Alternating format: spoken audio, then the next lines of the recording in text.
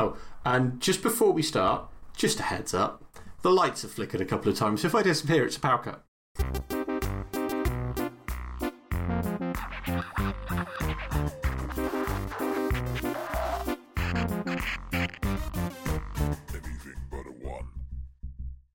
So, good evening, everyone, and welcome to another night of discussion of Blood Bowl. Welcome to episode 121 of Anything But a One. And as we all know, 121 is both a star number, a centred tetrahedral number, and a centred octagonal number as well. But I don't need to tell you that. You're all smart people. You all know this. Who else do we have with us tonight? You've got Nazgob, I'm back. And you've got Dan Landrover, I'm forward. And sadly, we don't have a 12-man tonight.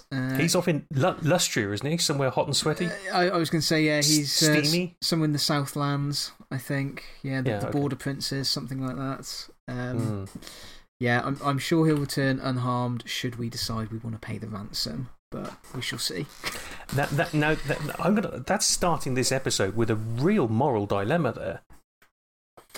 Do we pay do we pay the 20p ransom or not? I know it's a tough decision. I mean, it's a big call.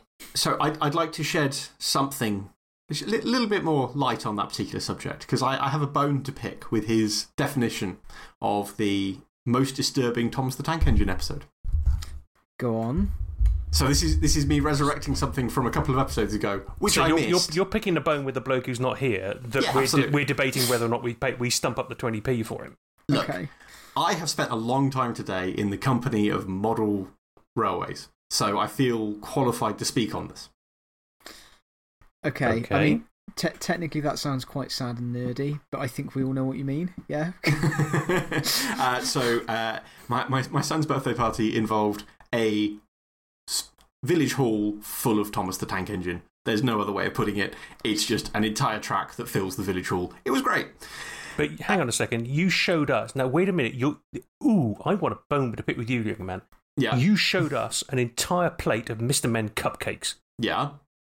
So what do you do when you have a 5-year-old who wants Frozen? That's not Thomas the Tank Engine, is it? No. He wants Thomas the Tank Engine and Frozen and Mr. Man.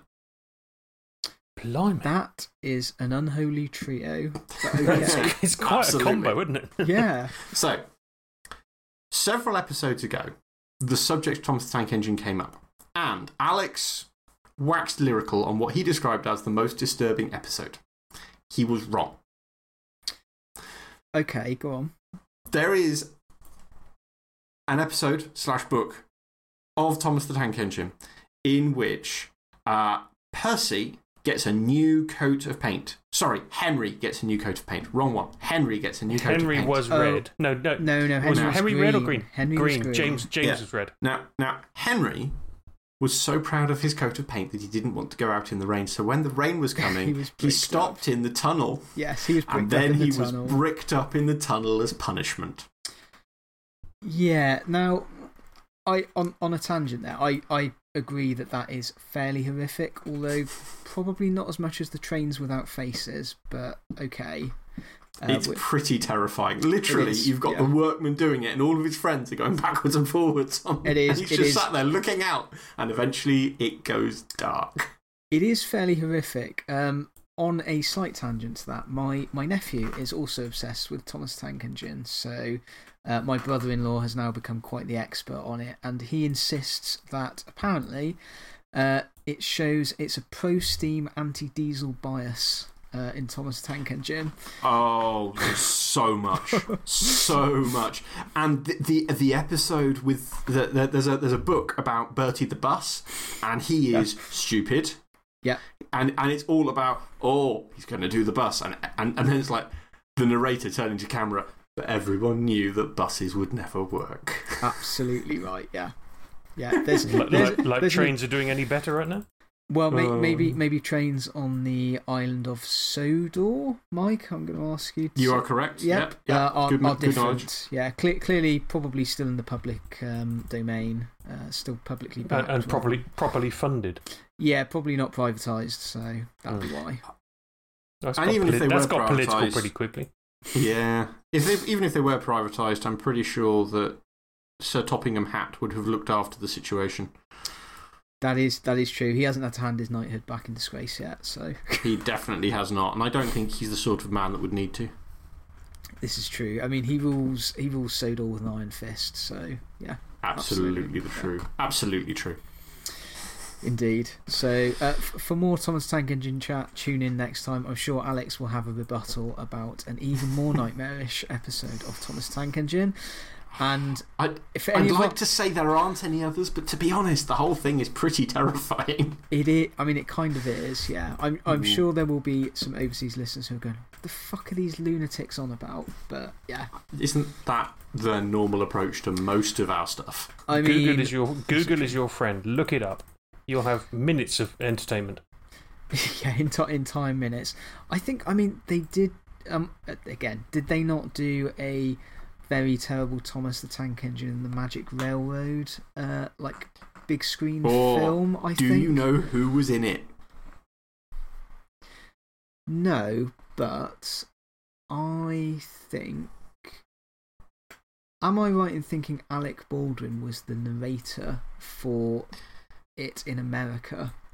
Alec Baldwin was not only the narrator, but I believe he also played Sir Toppingham Hat. Oh, well, there we go. You can rely on the Yanks to wreck just about everything. That is not. Oh, dear Lord, really? Apparently so. Yeah. So. I don't think he's the one I would have selected myself, but, you know, he's an A-lister. He got involved. He obviously liked his job. He shot somebody recently, didn't he? Allegedly. Well, I don't think it's allegedly. I think he definitely did actually shoot somebody. someone. It's whether or not the armourer was at fault or he was. I think it's whether or not it was accidental. I think there's still things pending there. So, yeah. I think there are several things pending there, yeah. I think ultimately it is what I think most people describe as an unfortunate accident. It's a horrendous accident, yeah. But when insurance companies get involved, there usually has to be blame. This is also true, yes. Welcome to America. Well, to be honest, welcome to the UK. Same thing here. Yeah, sadly. Yeah. Anyway, so away from the serious world of politics and Thomas Tank Engine, let's move on to Blood Bowl news. So we have. So wait, I know. You mean Blood Bowl politics? Blood Bowl politics. Yeah. Well, we could dive straight in there, couldn't we? I was going to say, let's dive straight into Blood Bowl politics. So a great deal of things have been going on with the NAF. So I think in our last episode, I think it was actually the deadline day for voting. Yeah, we were recording about 3 hours prior to the close of voting. So the NAF presidential elections are over. The NAF treasurer elections have just opened, I believe. Just opened when I voted. A grand total of 21 people had voted. Can you name the candidates? Yes.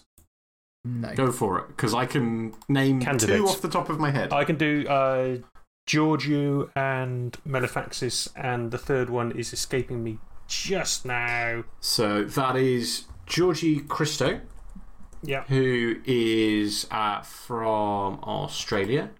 There is. Oh, that's not fair. I have voted, and now it doesn't show me. No. Who my candidates are. That's really, really unhelpful. I've just gone to there for reference and I can't. So there will be a brief pause while I go and find my. There we go. So we have Melifaxis, we have Georgie Christo, and we have Olvidar, who is Spanish.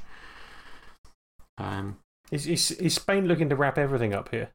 To be fair, the UK wrapped everything up for a long time. Sorry? The UK wrapped everything up for a very long time. No, I'm just saying this time round, that's all. Because we've got the president who's Spanish, haven't we? We got the VP. Who else has voted in? Was that the VP who voted as well? So I don't believe that the vice president is an elected post, but it's an appointed one. What's Hugo? Website. Hugo is. He's the vice president. He's the vice president. The VP. Okay, so there you go. And now we've got a Spaniard also running for the treasurer as well.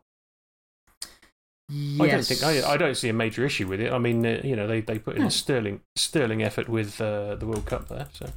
Yeah, I think so. Yeah. So, yeah, so we've got that going on. So, yeah, going back to the presidential election. So, Shirokov was the elected winner by quite a number of votes.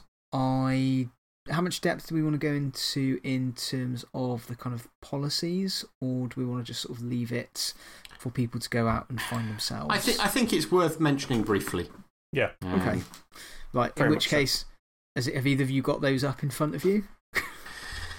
Okay, so why is it all on us, Matt? Why is it all probably on us? The easiest way to review this is just to say that he had a view that the NAF should be more active. Yep. He felt that it was perfectly acceptable for the NAF to be its own thing, for it to run its own rule sets, to bring back the Bretonnians. I believe that was actually a campaign promise. Yep, it was, yeah.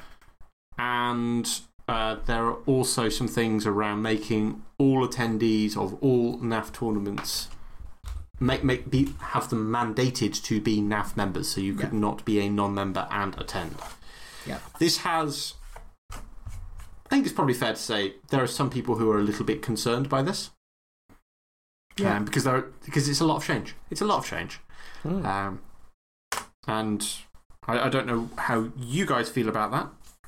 Any particular thoughts? I think it's fair to say the social media reaction was, oh my God, the sky's falling down. Certainly from some people. That's a good description. It was quite vocal. It was, yeah. I'm personally not in that camp. I'm in the I didn't vote for him. I disagree with some of his policies, but also it's a committee, so let's see what they come up with, effectively. Yeah, so that last bit is probably my key thing, which is that no one has absolute power. It is a committee. People will come to a decision between them.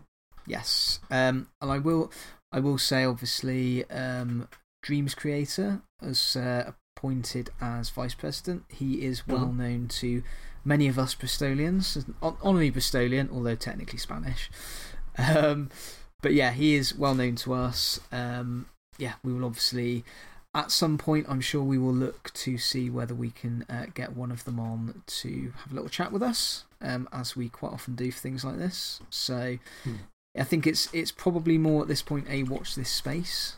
I think, kind of see what happens. Like I said, I think there was a certain amount of hysteria about it, but it's like, it's a committee process. Let's see what they do. And more to the point, let's have a chat with them and see what their plans are. So yeah, and ultimately the other thing is, if as a tournament organizer you want to run things in a different way, you can run things in a different way. Absolutely, yeah.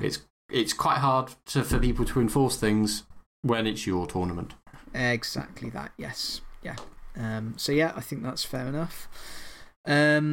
Which brings us slightly clunkily on to another matter which has come up with the NAF, which has again been subject to a certain amount of, controversy, I think probably, which is the use of AI art, which I think has actually been used in the last couple of NAF updates. And there's been a fair bit of pushback on that recently.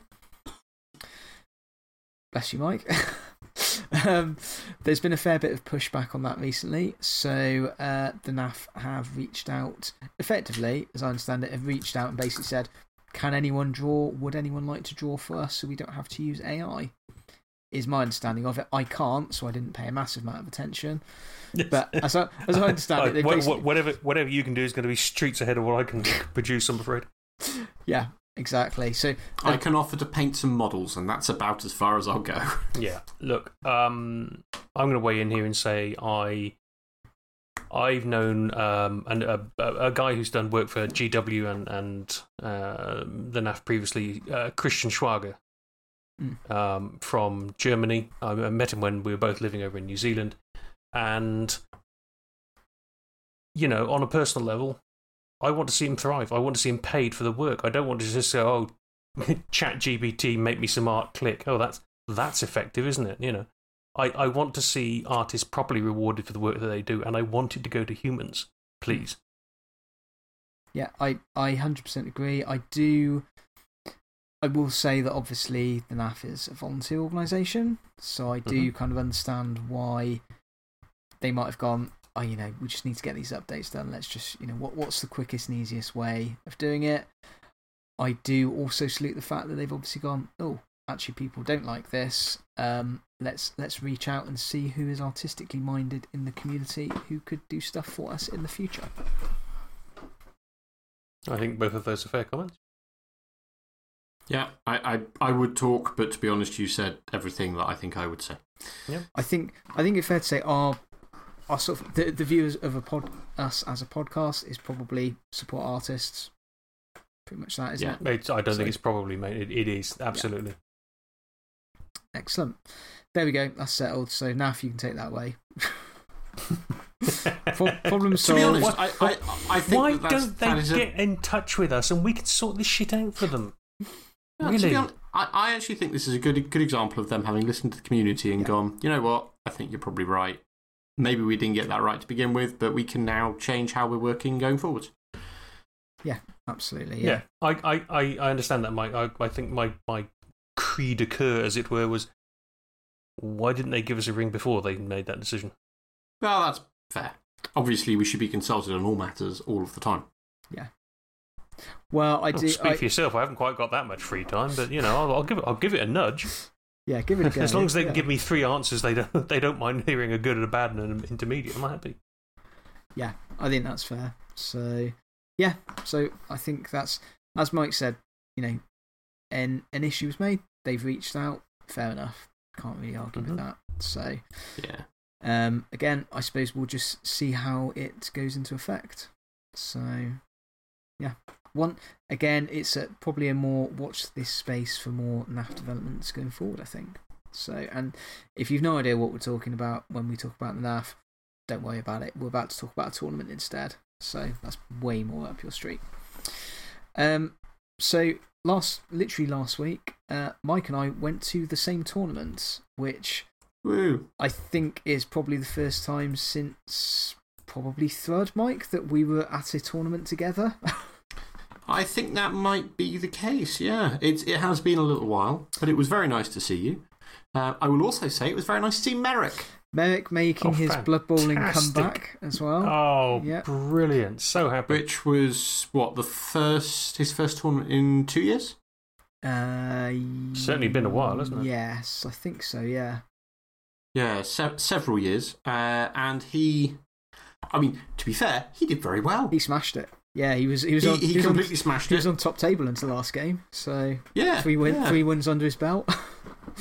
I'm thinking of taking a wee little sabbatical there myself, if that's what it does for your game. Yeah. So we went to the delightful Bubba Bowl.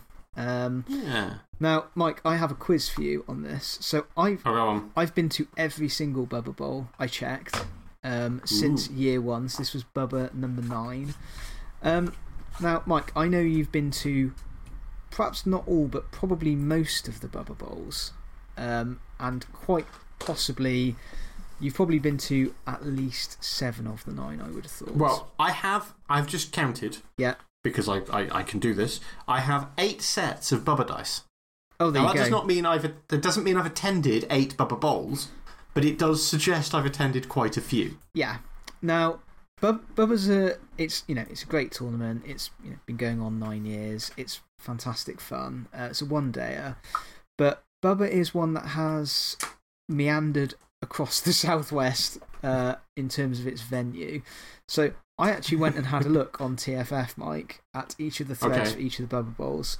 So of the 9 Bubba Bowls, how many venues have there been? Okay, so I would assume, well, I know it's been at Big. Yes. I'm fairly confident that it's been Ashton Gate. Can I weigh in here? Because I've been to a couple of them myself. Yeah. There was the Cowshed. Dave's Cowshed, yeah. That's the one I missed. I missed the Cowshed. Bubba Bowl 2 was Dave's Cowshed, yeah. Both venues of Big, yeah. Yep. Big old and big new. Yeah. It was at the Summerdale Pavilion this time round. And in fact, Bubba 5 was also at the Summerdale Pavilion. I mean, it's almost like it's right next door to Loki's house. Yes, indeed, yeah. Indeed it was, yeah. And then, where do you think the first Bubba Bowl was, Mike? So, Bubba Bowl 2 was Dave's Cowshed. Was it at the Duke? It was at the Duke, yeah. I seem to Nice. Remember a lot of us crammed into the relatively small room upstairs at the first Bubba Bowl, yeah. So that would be before my time. The only tournament I've ever been to in the Duke. So the Duke, for anyone that doesn't know, is a music venue primarily. Yes, yeah. It's a very nice pub. It's a music venue, and then upstairs, I think is it the landlord plays games? Yes, true. Yeah. Basically, it was like, yeah, just go upstairs, play some games.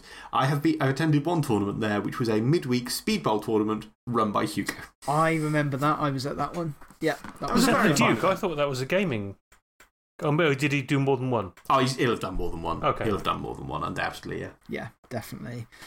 Yeah, so that's a quick potted history of Bubba Bowl. I'm pretty sure Loki's run it. I think every time. I think every time, yeah. Pretty much, yeah. I couldn't tell you about the first two, but all the ones I've been to, he's definitely run.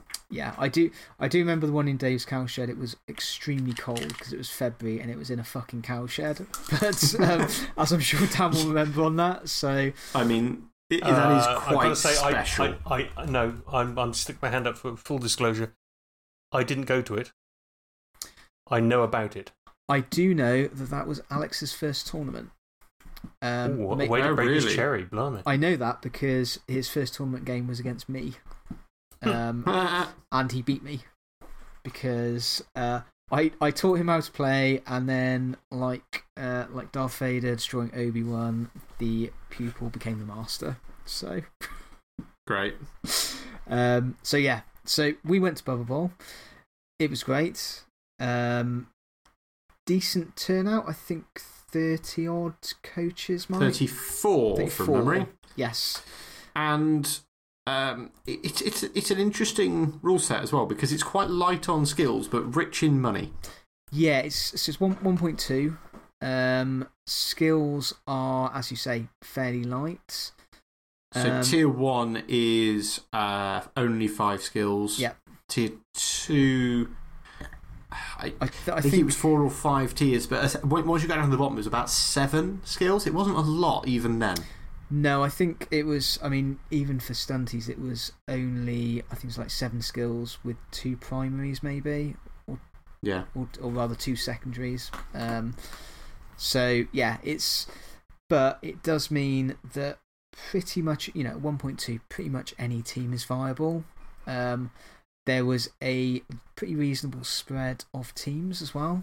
And a crap ton of vamps. That was also true. There were indeed a crap ton of vamps there.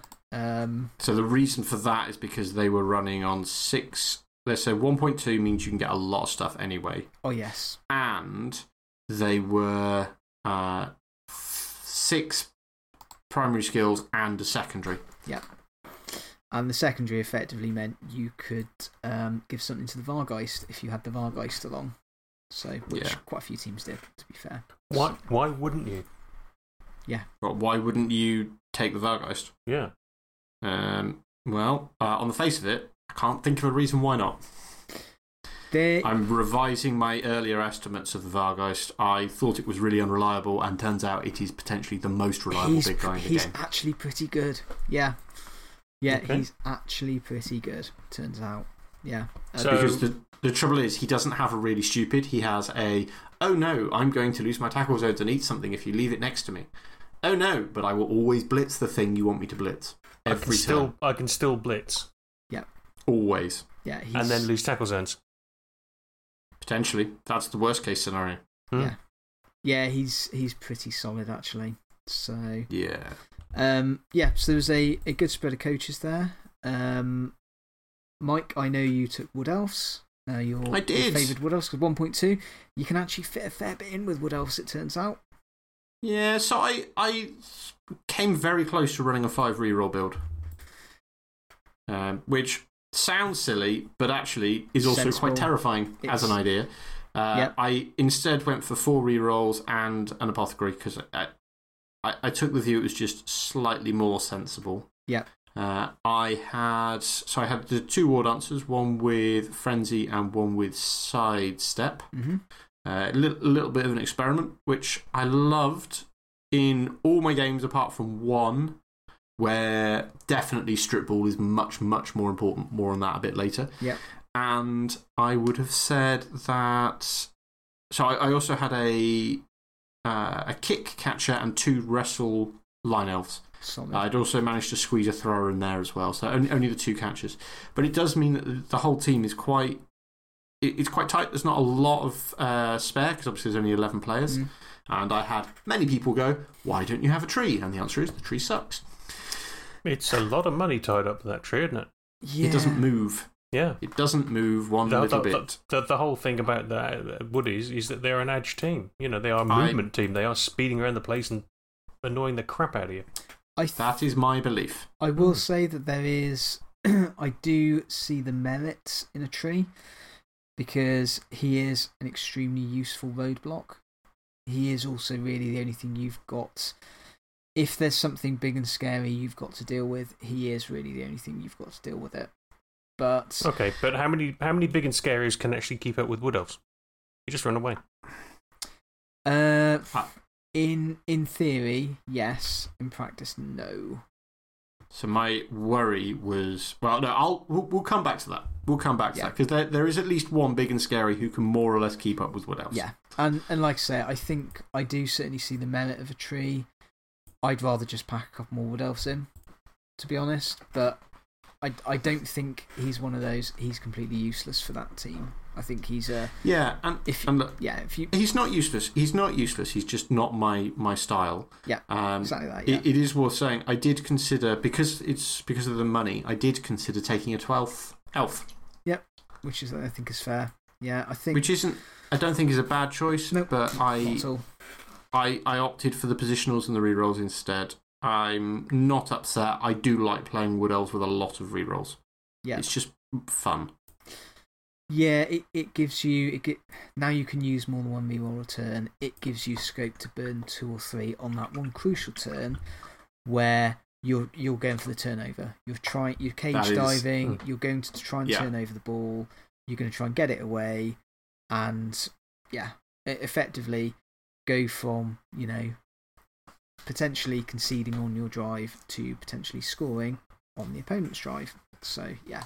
That is exactly what we do. It's a scary thing.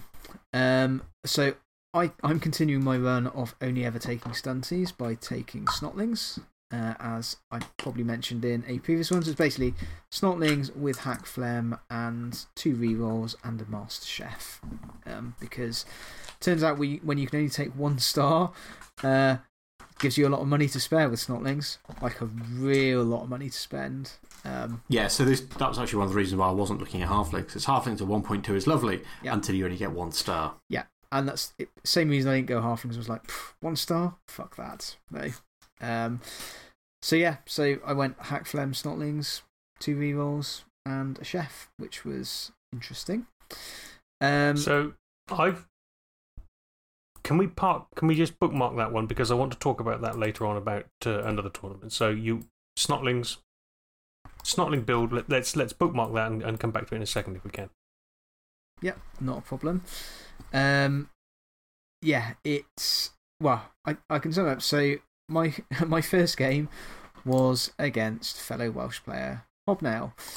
We at least didn't travel in the same car, just from the same place. This time, I seem to remember the last time we recorded, you travelled with Wells. You played 4 of the Welsh or 3 of the Welsh coaches that turned up. It sounds about right. Yeah. But yeah, this time it wasn't.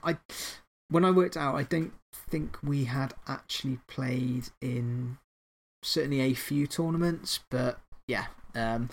So I played his Imperial Nobility in game 1. Nobility's always a bit of a tough one because he did have a tackle piece. He had a block tackle. Always going to be a little bit tricky. And yeah, it was a game where my chef had obviously decided to pack sandwiches rather than anything tasty, because I think I stole one reroll in the whole game. Mate. The chef was obviously not on form, which basically, first half, he didn't have to use a reroll anyway. It was just one of those. I was like, okay, that's, yeah. Not much you can do, yeah. No, casualties were sort of racking up. It's really annoying because I worked out, I was like, I can't even do a one-turner because he's got the fucking bodyguards who will stand firm. So I couldn't even do the push hack phlegm for the reliable one-turner. So I was like, I'm going to have to do the throw teammate one-turner. And then the ball ended up in my end zone, which means you simply do not have the speed to get it up there. I was like, okay, fine. And then he killed one of my trolls. I was like, that's going to be a pain. Troll, of course, did not regenerate.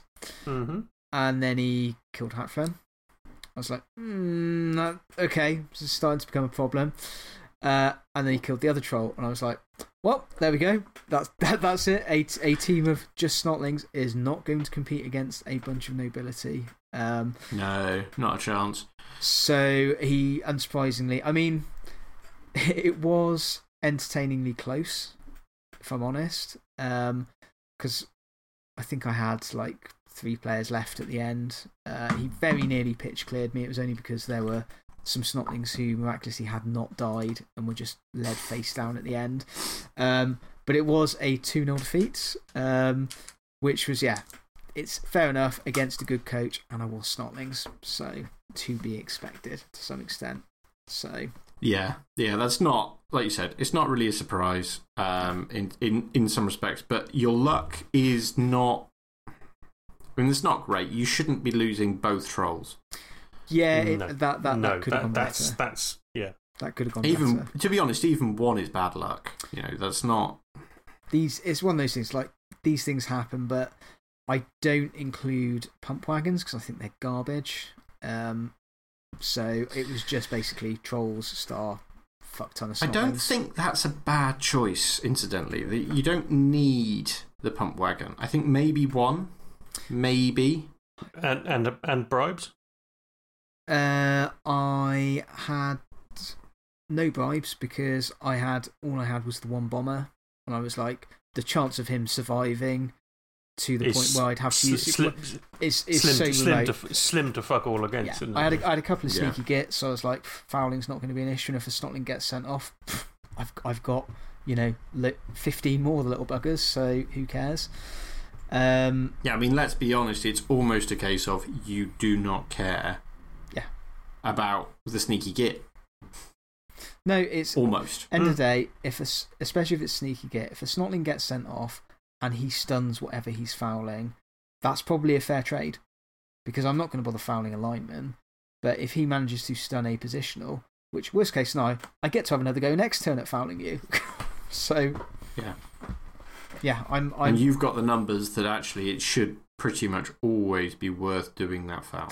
Well, the thing is, you always take the riotous rookies, so you're guaranteed to basically have between 19 and. Is it 23? 23, I think, isn't it? 7, yeah. It's a lot. It's a lot. So it guarantees that, even with that, you are, by sort of midway through the second half, you are still probably going to start running out of players. Because if a snotling goes down, he's very likely to go off the pitch. But he has dodge. You would hope so. He has dodge, he has sidestep. So, it tends to be fine. I will say, against Hobnail, the number of times I could see him having to think very carefully with his bodyguards, because he'd rolled like a push and a both down. And it was like, are you sure you want to wrestle me to the ground? Are you sure? Are you sure? Because if you do, I'm going to foul you. Yeah, that is a good tactic against those guys, actually.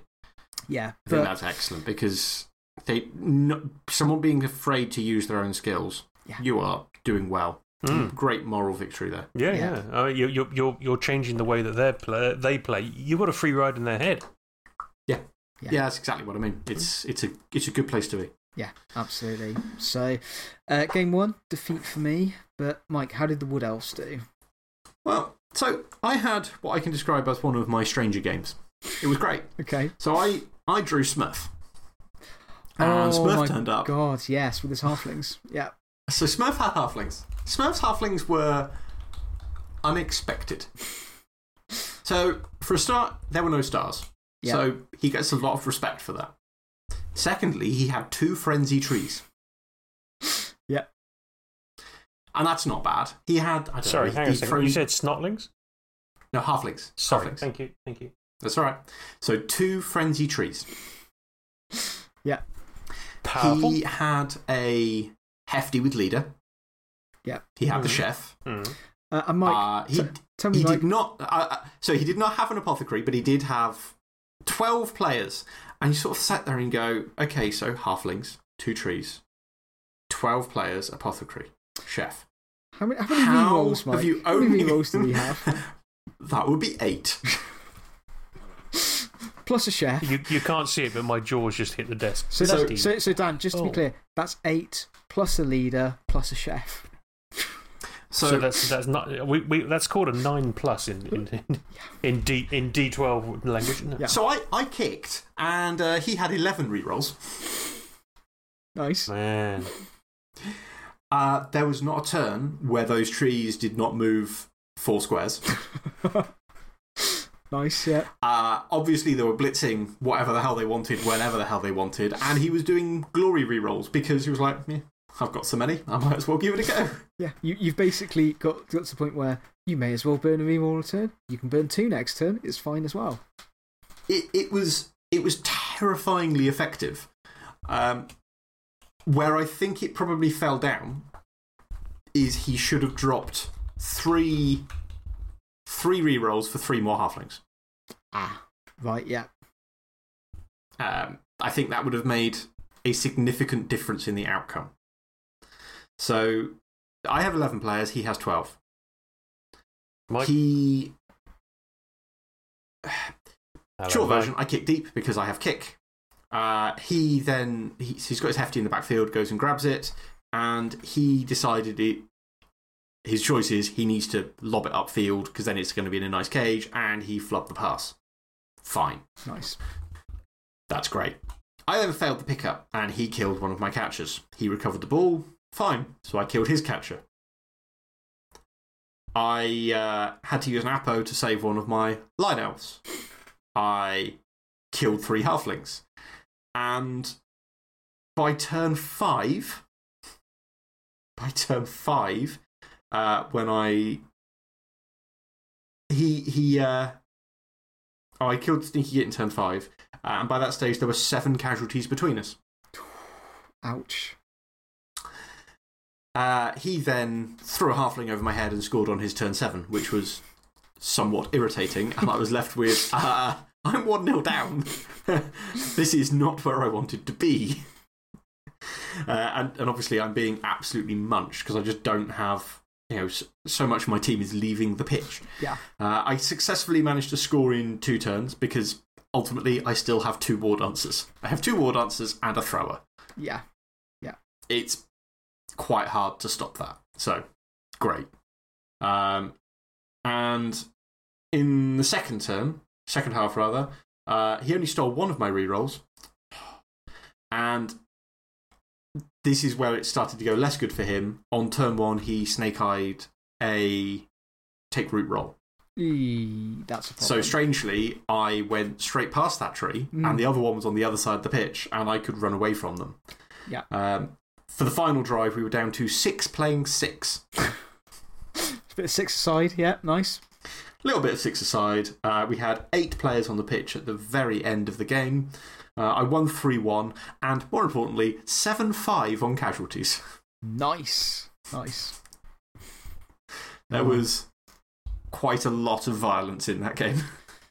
I've just realised I did completely forget to mention in my game against Hobnail's Imperial Nobility, he did get a blitz on me twice. Oh, nice. Once when the ball scattered right up to one of the sides on the halfway line, so he was able to get his players underneath it for when the ball landed, which was a bit annoying. But yeah, that's not what you want. But the only reason I mention it now because it was relevant in my game 2. So, okay. Game 2, I was up against Abby's Undead. Which, to be honest, very standard Undead build.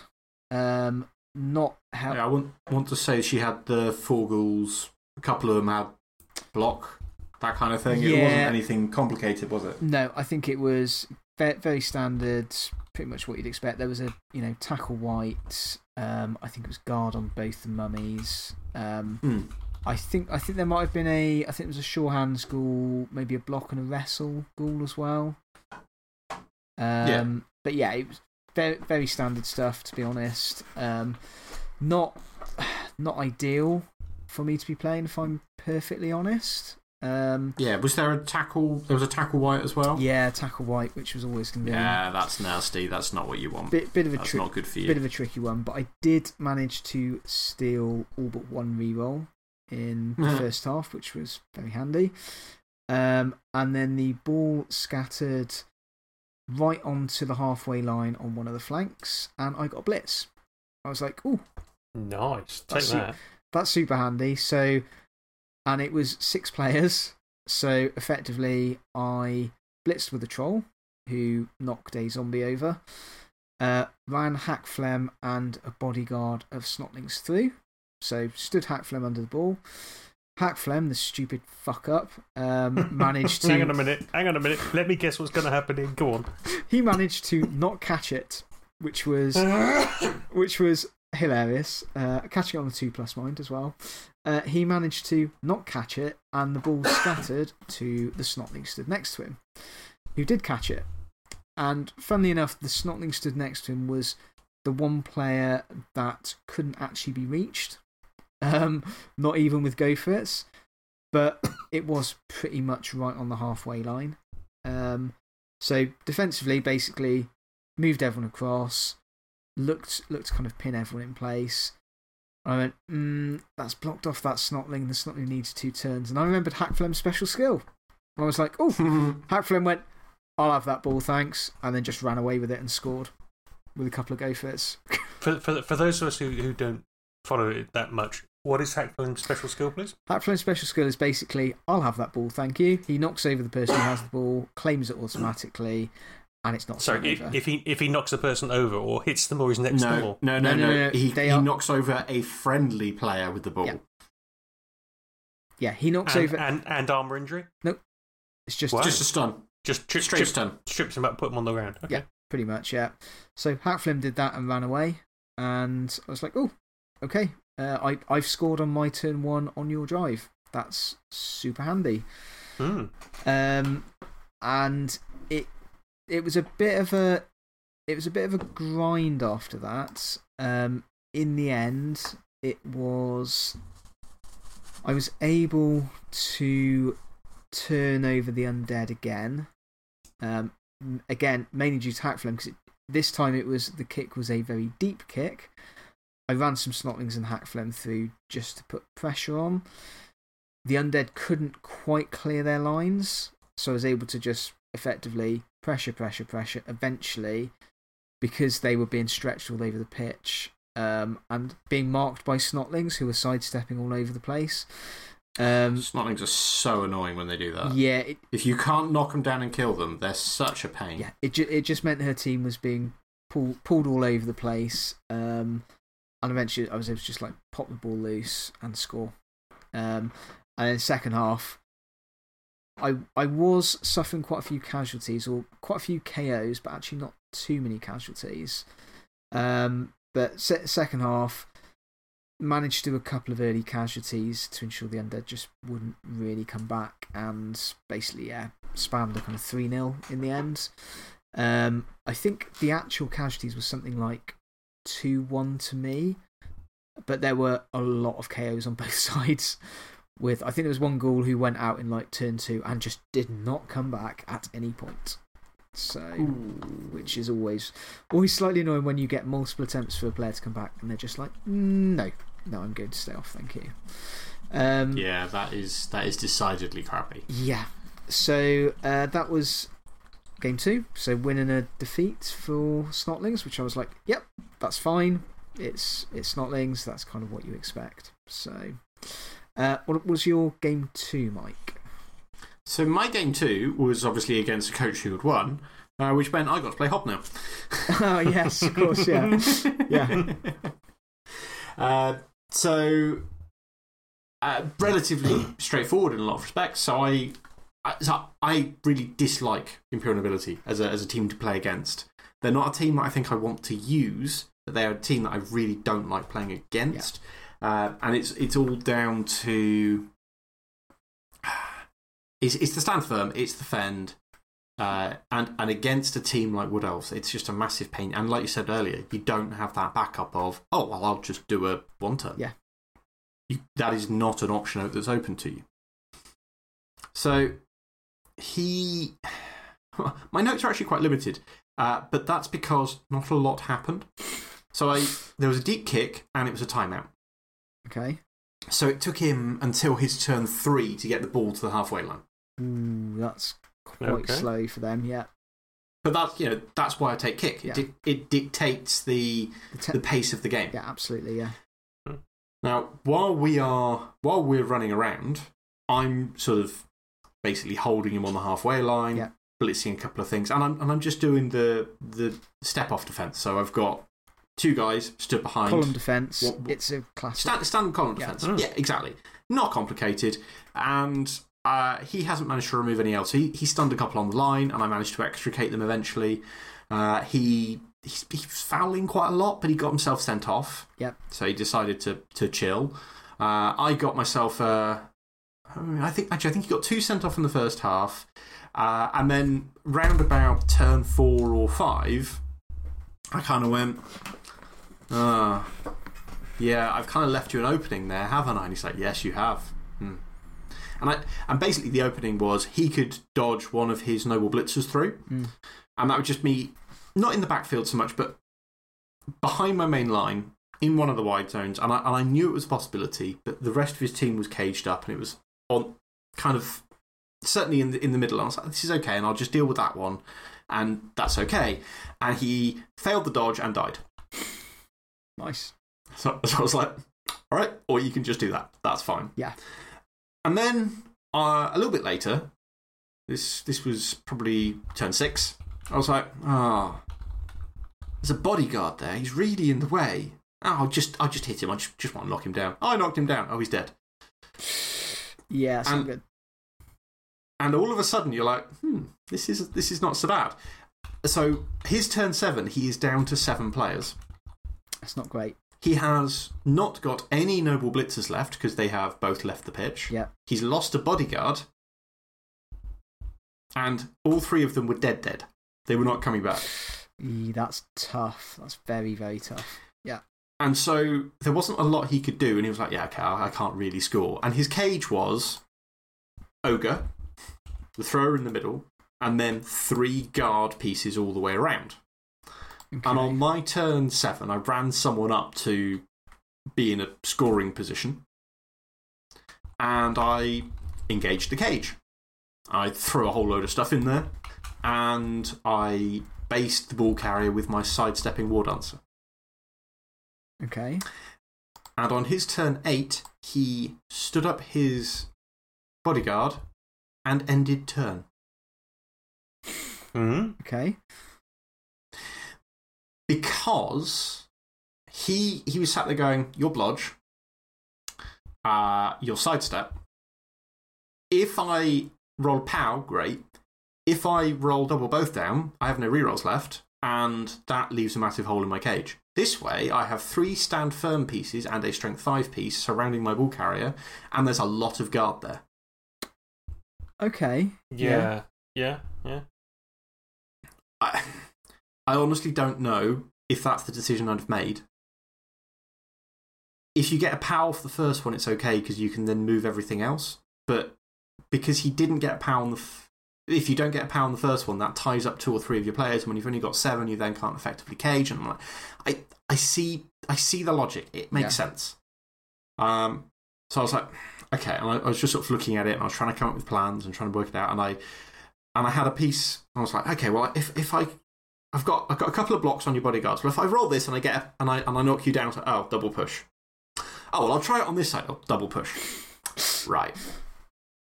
So, the plan is working for him. Like, okay, well, I could just roll 2 dice on that ball carrier, and then as long as I get a push, he comes out, and then I can go and hit him with my friends here for 1 dice. I'm like, okay, that's not bad. It's like, oh, that's a double pow. Oh, jammy. It's a 1 in 4, right? Yeah. So it's not terrible odds, but it was pretty crappy. And then so I recover the ball, I throw it up, I score, basically an 8. Yeah. In the second half, it's my 11 versus his 10, and he's down to 3 bodyguards and no noble blitzers. Yeah, not great. He did foul me. That's quite a mismatch there, isn't it? He kept fouling and did get a foul casualty, but also got himself sent off. So that's 10 versus 9. Yeah. He burned all of his rerolls by turn 3. Oh, and this was another timeout. Oh, that's harsh. Yeah, okay. So I then scored in 5. Yeah. And then I kicked off, and we had another timeout. So we played 13 turns of Blood Bowl. And honestly, those kickoff results just completely screwed him. Because in the first half, he wouldn't have had to push as hard and fast as he did if he'd had another turn. So he wouldn't have been. He wouldn't have been perfect. He wouldn't have had to stretch himself as much. Yeah. I think I'd have kept him out, but he had to push harder, which made it easier for me to turn him over. Yeah, of course. And in the second half, I scored in 4 turns, and he only had 2 turns to score back. And without blitzers, you just can't do it. Without 2 no, nobles, of course not. It's just not going to happen. But also, he only had 2 turns. So I won.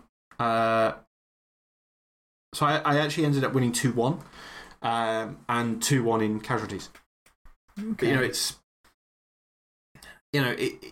the timeout just stuffed him because there were 3 turns that realistically he needed to score the equaliser, and they just did not exist. It's hard, that one, isn't it? Yeah. Yeah. Very, very odd. Very, very odd game. And also, for Wood Elves, after 2 games, I'm on 9 casualties. That's not bad. That's not bad at all. Yeah. Yeah. So Bubba is obviously a 4-game tournament. So at this point, I think we'd had lunch. Donuts had been supplied, and we were moving on to game 3. So I was against the lovely Bristol player Dave, who I weirdly played him in the league lots when I was in Bristol. Don't think I've ever actually played him at a tournament, oddly enough. Okay. But yeah, so he had a lovely classic Dark Elf team. Always like to see that. Metal, third Oh, yeah, you know it. Hello. Yeah, absolutely, yeah. So he opted to kick to me. I stole all of his rerolls. It was like, that's going to help me enormously. That's what we like to hear. Yeah. That's how that should be played. Absolutely, yeah. So basically, I got the ball. I think I knocked out one of his players on the line, and also fouled one of them to death.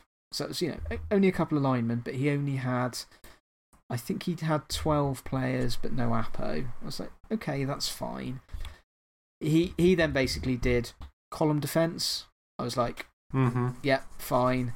So I was basically restricted to my block troll blitzing every turn, while the other troll moved up along with a bunch of snotlings. And then if someone went down, they got fouled by a snotling. Pretty much as straightforward as that. He did in, I think, turn 2 or 3, he did cage dive with one of his witch elves. Because the thing is, against snotlings, that's actually a very valid tactic because you don't. Your tackle zones don't work properly. Well, I did make sure. So it was Hackflem carrying the ball. and 2 trolls on cage corners, along with 2 stilty runners. So he was cage dived. Okay, so it was a proper cage then. And yeah, he just casually cage dived in and hit me for 1 dice and got a POW. And I was like, you bastard. Yeah. Against my dodge player, I was like, you Fill dick. in the blank, yeah. Yeah.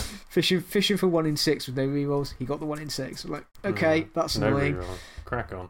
He stunned Hackflem, which was even more annoying. But then the troll turned around, hit the witch elf, and then an entire Snotling team jumped on his head until he died. And it basically meant I was just able to swarm around, wait for Hackflem to roll back over and recover. He then had to, because he was like 3 or 4 players down at this point, he kind of had to resort to. He was like, he did look very carefully because he was like, I've maybe got 1 more chance at potentially cage diving with one of his dodge blitzers. But it would in fact have been 2 dice uphill. He said, or I just back off, go for the column defense, and make it difficult for you, which is exactly what he did. Make you roll dice. It's a very, very valid argument, yeah. And I think it was the right choice. In the end, my troll actually managed to get a couple more of his players off. I think it was another KO, another casualty. So by the last turn, he was basically down to 5 players, and then he failed his dodge roll. So I was just able to blitz my way through quite easily. So, because of Snotling's sidestep, even with Frenzy, he didn't really have enough players for the 1-turner, so he just settled on beating up my Snotlings online, which I was like, yep, fair enough. And then second half, obviously, he was a little bit low on players. I think it was, with swarming, I think it was like 12 versus 8, which is not ideal, but also something you can come back from. And then. Sorry, just on that matter, I mean, I did swarming recently on Fumble. You say it's 12 versus 8, and you say, yeah, there's strength 1, but it's a lot of players to get rid of. It's actually squares that are occupied that you have to deal with. And the little bastards have got sidestep. So I feel for him, I really do. It's not as bad when you're an elf, though, because you can just go, you know what, it's a 2-up. Yeah. And in the end, it was a fairly deep kick. He played it fairly conservatively. I just chucked a load of Snotlings in his backfield, managed to sort of split his team up. He was a bit unfortunate in his blocks trying to get me out of the way, because twice I was able to sidestep next to the ball carrier, and both times just made things worse, and he was like, fuck. Yeah. You've got to take him down or not at all, isn't it? Yeah, and I managed, the trolls had managed to get rid of a couple of his other players. There you go. He was very, very close to scoring. In fact, he pushed his way down the flank under like really heavy conditions. And in the end, it just didn't quite come off. The ball effectively popped free, and Hackflem just ran away with it, and then ran away with it with a Snotling. A two-person Snotling screen behind him, and he just didn't quite have this. He didn't quite have the speed on the players who were nearest to ever catch me. So it was 2-0. So, so worth noting. So I was on 2 wins at this point. After a quick sniff around, I was like, okay, who else is here with stunties? Thinking about Stunty Cup, I'm like, 2 wins. That could be on. And Lovely Bulldog was also had a Snotling team. He was also on 2 wins. He had Morg Snotlings, which was quite scary, potentially. So I was like, okay, yeah, we'll see how things go. And in the end, we both ended up playing Wood Elf players in our final games. So we both played next to each other because we're like, okay, we'll see. Let's see how we do. Yeah. So we can keep an eye on each other's results. So more on that later. But Mike, how was your game 3? Well, So I got to play Itchin, who I haven't played for ages, which is lovely. And he was using vampires, which was less lovely. He's a very good player, Chin, as well, yeah. And he knows what he's doing with vampires. Well, I would also say that, he's like, I don't really know what I'm doing. I've not used these guys in the new rules. I haven't really played recently. I'm just kind of making this up as I go along. Like, yeah, great. Yeah. And you believed him? No, of course I didn't. Yeah. I know Itchin well enough. I know that he's quite competent. Yeah.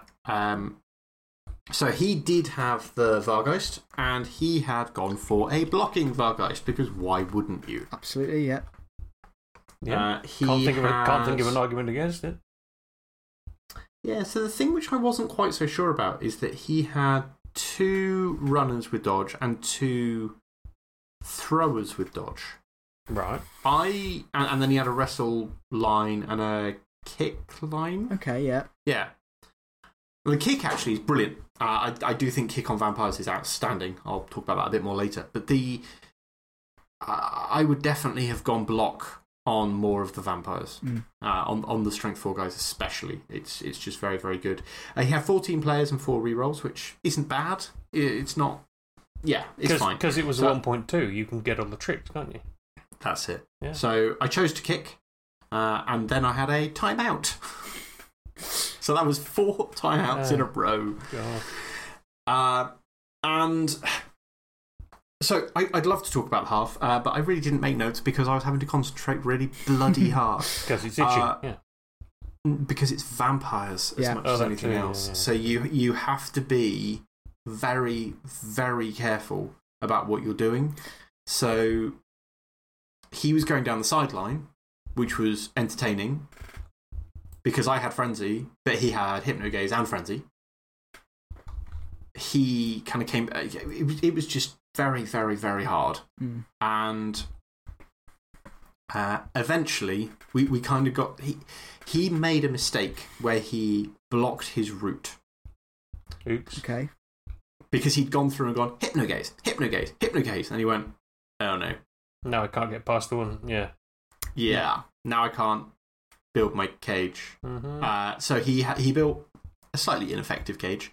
I'd already hit the ball at least once by this point, but he was carrying with strength 4, which makes it harder. Yeah. And I then just based up and I threw everything on his team.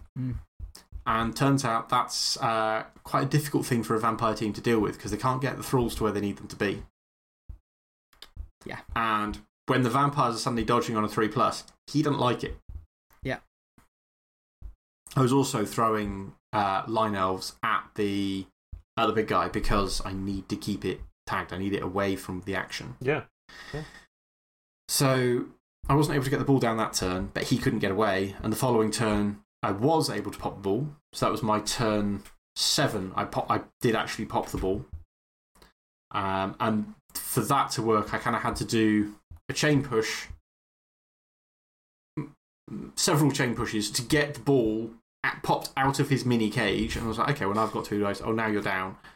And I had a catcher on the halfway line who was tagged. Okay, catcher was tagged, but also was tagged by not a movement 8 piece. Yeah. I had rerolls aplenty. I think I still had 3. And the thrower goes over and picks up the ball and goes, all I need to do is get this in the air on a 3+, and then I can catch it on a 4+, all of which with inbuilt rerolls, and he flubbed it.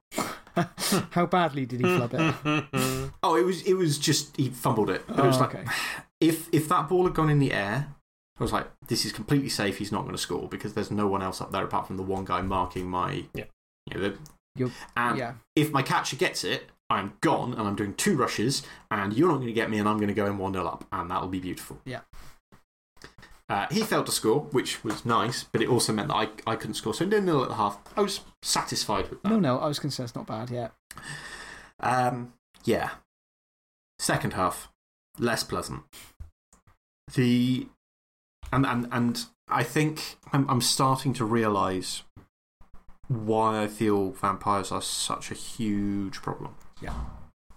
So this is my second game with Wood Elves versus Vampires, and the second game where I have had a very good defensive drive. So in the first game, I turned them over and scored. In the second game, I just stopped them scoring.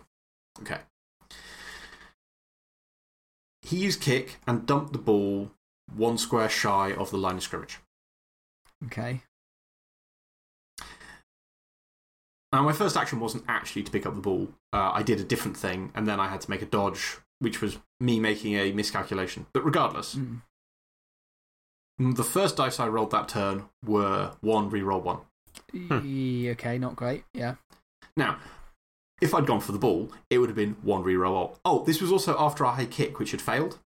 So my thrower was under the ball, had missed it. And so the ball was tagged and was like in amongst all of my players. As soon as anything goes wrong, you lose the ball.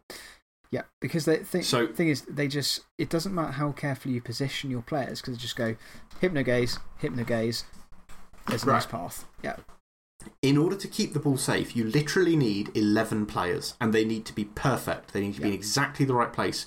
And if they're not, and a vampire coach really wants that ball, they will have it. Yeah. And you have no say in the matter. You have no choice. That is what is going to happen.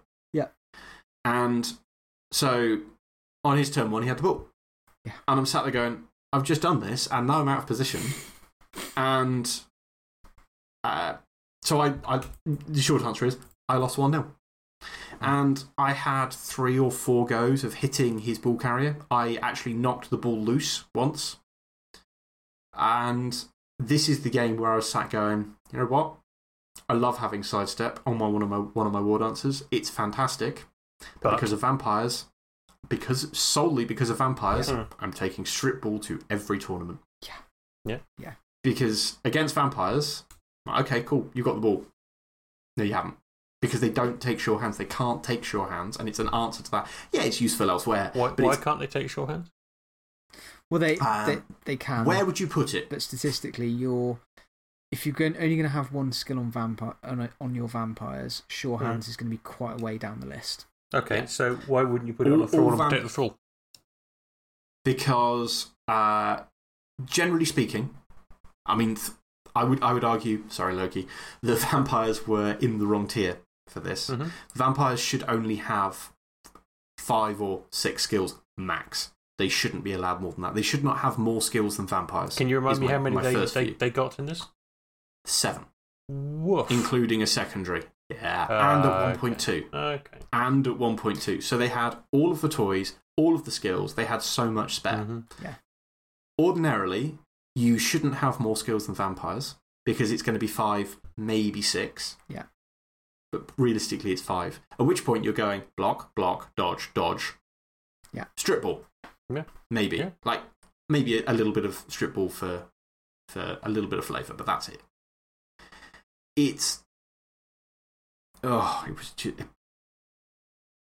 I acknowledge that I made an error at the start of my drive, but also it wouldn't have made a difference if I got it right because the first roll I made was 1, reroll 1. And I just never got another look in. I will. No chance at all. I will say with vampires, they are an extremely difficult team to use. But if you come up against a very good player with them, they are very, very, very difficult to beat. And it's one of those where, yes, you are going to have the odd game where you know your bloodlust go all over the place. You end up killing most of your own thralls, and then you're up against it because suddenly you've got only a certain number of vampires and like 1 or 2 thralls left, and that is going to happen. It's by its very nature, it's a swingy team. But it's incredibly swingy. Yeah. But I mean, the thing is, he killed 3 of his own thralls by feeding on them. Yeah. And it made no odds. Yeah, the thing is, you've got to, if you can take out 1 or 2 vampires, you're golden. Because it's a big old if, isn't it? Yeah. And it's because that's not an easy thing to achieve. No, not at all. No. If you can do it, it's great. It puts them up against it because then when they start to snack on their own thralls, it's fantastic. Because they're effectively eating into their own numbers, literally. But in that. And I was going to say, and actually, it's weird. They remind me a lot of lizards. Like, how do I beat lizards? Well, if you kill all the skinks, they can't pick the ball up. Yeah. Oh, that's great. Or if you kill all the saurus, they can't they can't do anything because you've gotten rid of all their strength players. Yeah. Oh, okay. It's kind of the same thing where if you kill all their thralls, they can't do anything. Yeah. But if you kill all the Vamps, you've already won. Yeah, it's exactly that. And I think, again, similar to with lizards, if you lose a Saurus, you are for an uphill battle. With vampires, if you lose even one vampire, it's going to be an uphill battle at that point. Because you. Well, except that it doesn't matter so much that you're running out of thralls because you've got one less vampire. Yeah.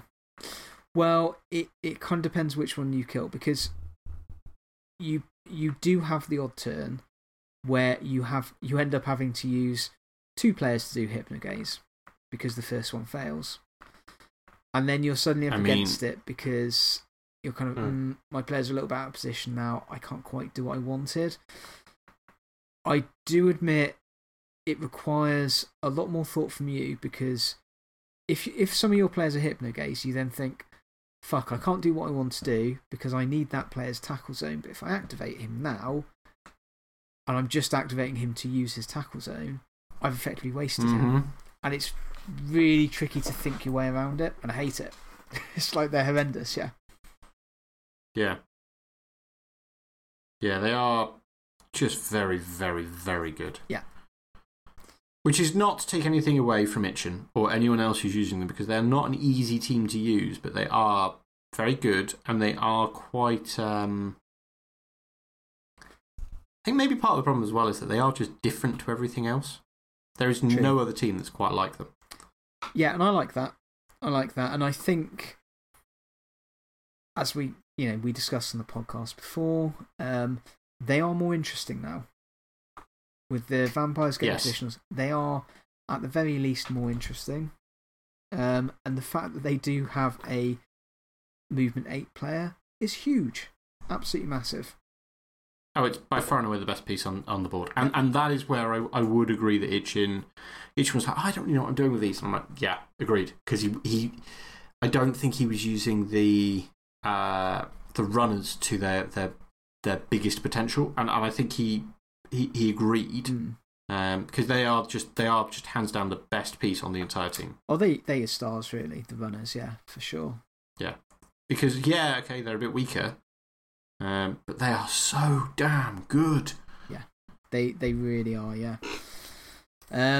So that also put you on 2 wins and a loss. Yeah. And I know for a fact that you were playing Bulldog, who was effectively battling me for the Stunty Cup. He was your competition, yeah. So we played alongside each other. I was playing Genghis Kong's Wood Elves. Lovely chap, organises the Bloodbath tournaments in Bath. That's right. Fantastic. Also, good to see, had a lovely classic 3rd edition Wood Elf team. So, yeah, kudos for that. So you were happy anyway? I was happy with that, yeah. And I was like, Santa's Bulldog, I was like, okay, so we'd already sort of sussed out that I don't think anyone else was really in the running unless we both lost. Because I think best they have was kind of a 1 win. One of the other stunty players, so we were like, okay, should be fine. So we were like, it's probably whichever of us wins / doesn't lose / betters each other's result is what was going to go on. So Dan, I don't know your view on this, but I think that as an elf coach, Matt, I don't think your roster is as scary as his. No, not at all. No. Because he's rocking He's rocking Morg. He's rocking Morg. Yeah. So and also not only Morg, but he had a sneaky git pump wagon. Yes, he did. Yeah. Which is quite an aggressive build. Very aggressive. Yeah. Yeah. I had a chat with him before, and I was like, Stump Wagon's garbage. I just don't like it. But I think I don't know if it was his first time with Snotlings. I think it might have been. I think we did have a chat afterwards, and he was like, the Pump Wagon did not end up doing a lot. Because the thing is, Strength 5, great. It's really stupid, not so great. It's a secret weapon, not so great. And it's flimsy as fuck. He did have a bribe. He did, yeah. Absolutely, yeah. But then you also need the bribe at that point, I think. Yeah, exactly that, yeah. So I'll run through my game first. So I say, playing against Genghis Kong. He opted to kick to me. Hakflem got the ball. I caged up. Shocking. Yeah. I caged up. He cage dived a couple of times. It didn't quite work. I think he did. He strip balled me at one point, but the ball bounced basically right back into my cage, slightly fortuitously, admittedly. And then all of my team beat the shit out of his war dancer. And then fouled him until he went off the pitch. You mean the way that you should? Yeah. And then he just went, fine, column defence. I chipped away at his team. I think he'd suffered 3 casualties and a KO by the end of the first half. The ball was actually with one of my the fun hoppers, so the guys with pogo sticks.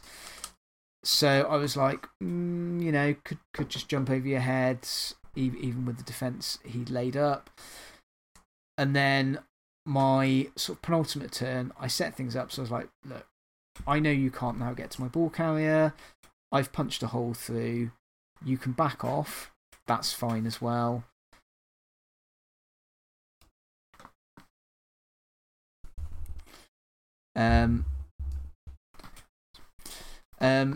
You can back off, that's fine as well. And then because he was slightly out of players, effectively, I just went, oh, Hakflem's going to steal the ball off my guy and just run around the side and score without having to go for it or roll any dice. So, 1-0 at half time. I was like, okay, that's fine. Ball was kicked pretty central. He got the ball.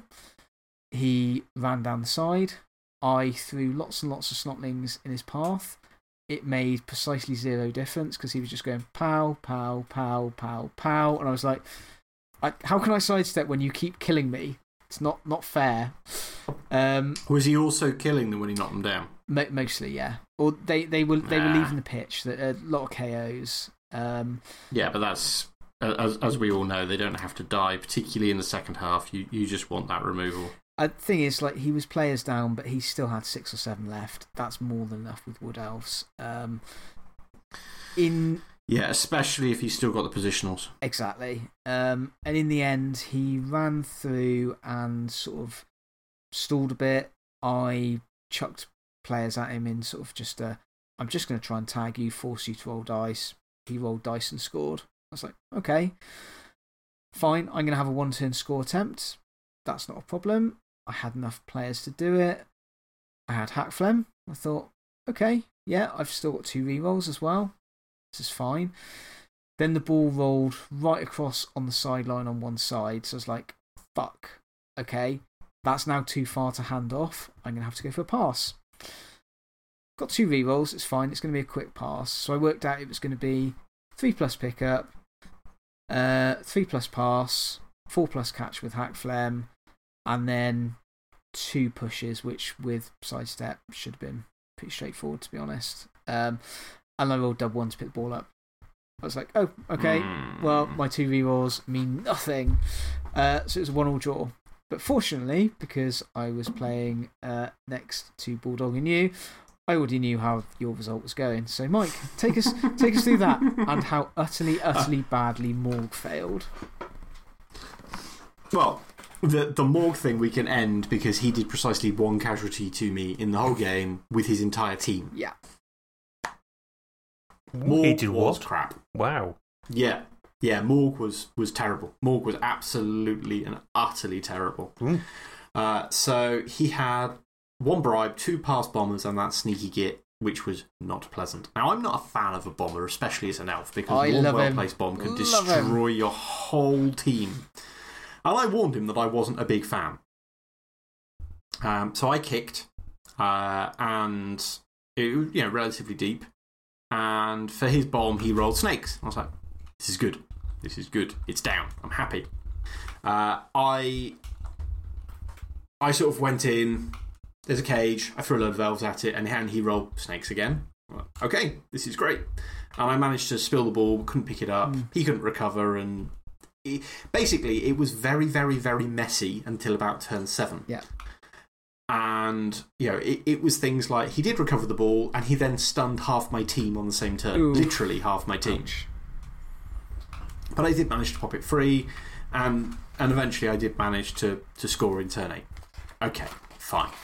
Now basically that half was a game of Blood Bowl. He had a couple of snakes in bad places. I didn't. But it was a game of Blood Bowl. Things happened. It could have gone both ways.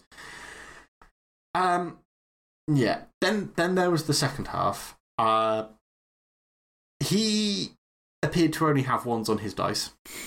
Right. I appeared to only be able to roll above a 6. Eesh. Okay. Yeah.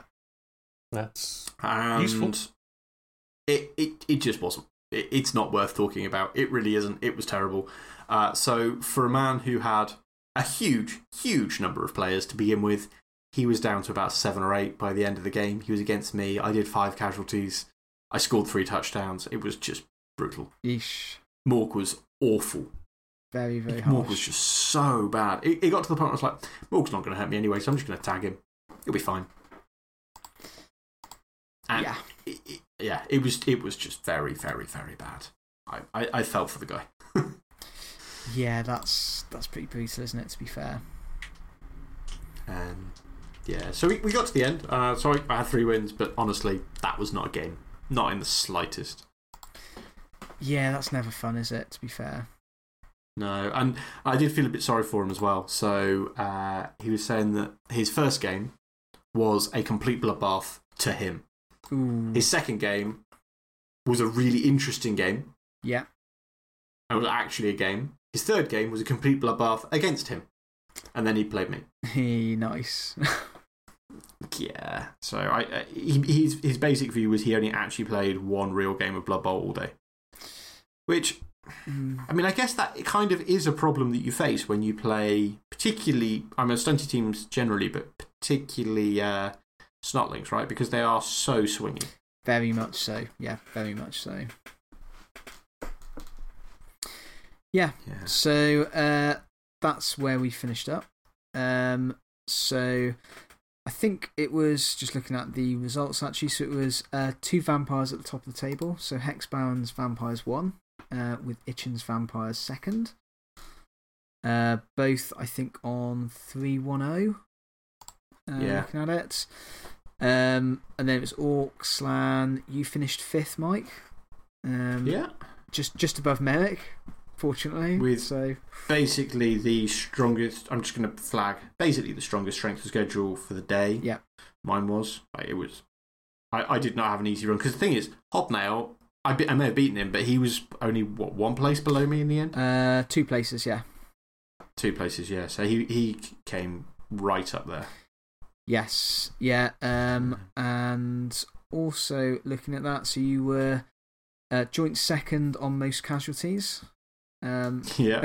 With Wood Elves. With Wood Elves. With Wood Elves. So you were joint with Loki's Orcs and behind only Smurf's Halflings. Perhaps. I think we should take a moment to grumble about the fact that Loki was trying to win his own tournament. And he very nearly succeeded. He merely came 3rd in his own tournament in the end. So, yes. I finished just above Bulldog by a single point. So, did claim the Stunty Cup, which was awesome. So, another one on the list for that. And yeah, I mean, yeah, it was an interesting field. I think there was a Goblin and a Halfling team, both just a couple of points below us. Yeah, it was good fun in the end. I think, am I right in thinking Wayne took Lizards, didn't he? Now's, I think. He did, yeah. His Lizards were, I forget the exact detail, but from memory, there are only 2 with block. That's not optimal choice. I think that's probably the right way to describe that. Yeah, that's probably fair. But yeah, Bubba, it was a great tournament. Nice little venue. Enjoyed it quite a lot. So, the other thing that's worth saying about Bubba is that it was the first event in the newly resurrected Southwest Tournament Series. So, for those who are not aware, the tournament series is something which is sort of run in affiliation with the NAF. They actually provide some little prize support as well. So, we will have some pins to give out at some point. And it is a selection of tournaments across the nominally southwest. Dan has some issues with that you definition. You can hear me sniggering in the background, can't you? Well, so, just to give an idea, the southeast includes such places as Oxford and Portsmouth. So, the southwest is also slightly stretched, as you might imagine. So, this came from me having a conversation with a variety of people because I'm in the southwest. I talked to a fair number of people and said, yeah, maybe we need to structure these a bit because there were a lot of people wanting to try and have events in May. Yeah. So we now have a pretty stretched out tournament calendar, actually, which is lovely. So Bristol is the first. We have the next is the School of Hard Blocks, which is in Dorset near Wareham. And immediately, or not immediately after that, about a month after that, we then have Global. And on April the 4th, that's April the 8th, and on April the 14th in Yeovil in Somerset, we will have Cake or Death. We then have other events going down to, basically going from Devon in Paignton up to Chippenham. We've got some in Taunton and Exeter, one in Cheltenham. They're all over the place, and you can find them either on Talk Fantasy Football or the NAF forums. Yeah. Or you can go to swts.nasgob.co.uk and you will find a little website which will tell you all of the participating events and also the current standings. Is that because you're running the southwest? Who's running the southeast then? The southeast is Stu Backer. I am the person who successfully volunteered to run this one. Well, I kind of knew what I was doing when I signed up for this, but it's fine. It's a website and very limited work, and I've already said I'm not doing anything with social media. That is not my job. That's fair. Cool. Yeah. Are there other ones around? I mean, is there a Midlands one? Is there a northeast, northwest? So Scotland? I am aware of one in Wales, and I'm aware of the southeast. I could not tell you if there are others within the United Kingdom, but I'm sure there are. Much like a tournament, every tournament series will have its own scoring structure, although there is a recommended one. And basically, it goes: if you win games, you'll get more points. If you attend larger events, you'll get more points. And it's all to do with your position within that. So Hexbound currently sits on top with 20 points, as you would expect, with Itchin and Loki coming second and third because they came second and third at the event. Yep. It's also worth saying that in our Stunty Southwest Tournament Series, Nightwing is currently winning. Woo. Congratulations, mate. Well done. I've got to make sure I make it to enough tournaments to qualify for that. So, yeah. So that's actually the big one. So when we say enough, the way it works is we take your best score from 3 events. Yeah. So if you attend 10, you only score 3. Feel free to attend 10. That's wonderful. So when I moved back to the UK and got involved in this is very much how it was. You know, hey, let's go to 5 and just take your best 3. And that's a brilliant system. It really is. It means that we've got a lot of guys down in Devon who are never going to drive out, certainly beyond Bristol. Yeah, absolutely, yeah. But if they can get to maybe Paignton, there's one in Exeter, one in Tiverton, one up in Taunton. If they can get to 3 of those, and they're sort of spaced out around the year as well, then they're in with a shout of winning the whole thing, even if they can't attend all of the ones up at the other end of the country, cool. which is nice. Yeah. So, yeah. Yeah, I think... So, keep your eye out for that, and I'm sure there'll be a few announcements coming. Yeah, I was going to say, I've got my eye on a few of those to go to already, so, unsurprisingly.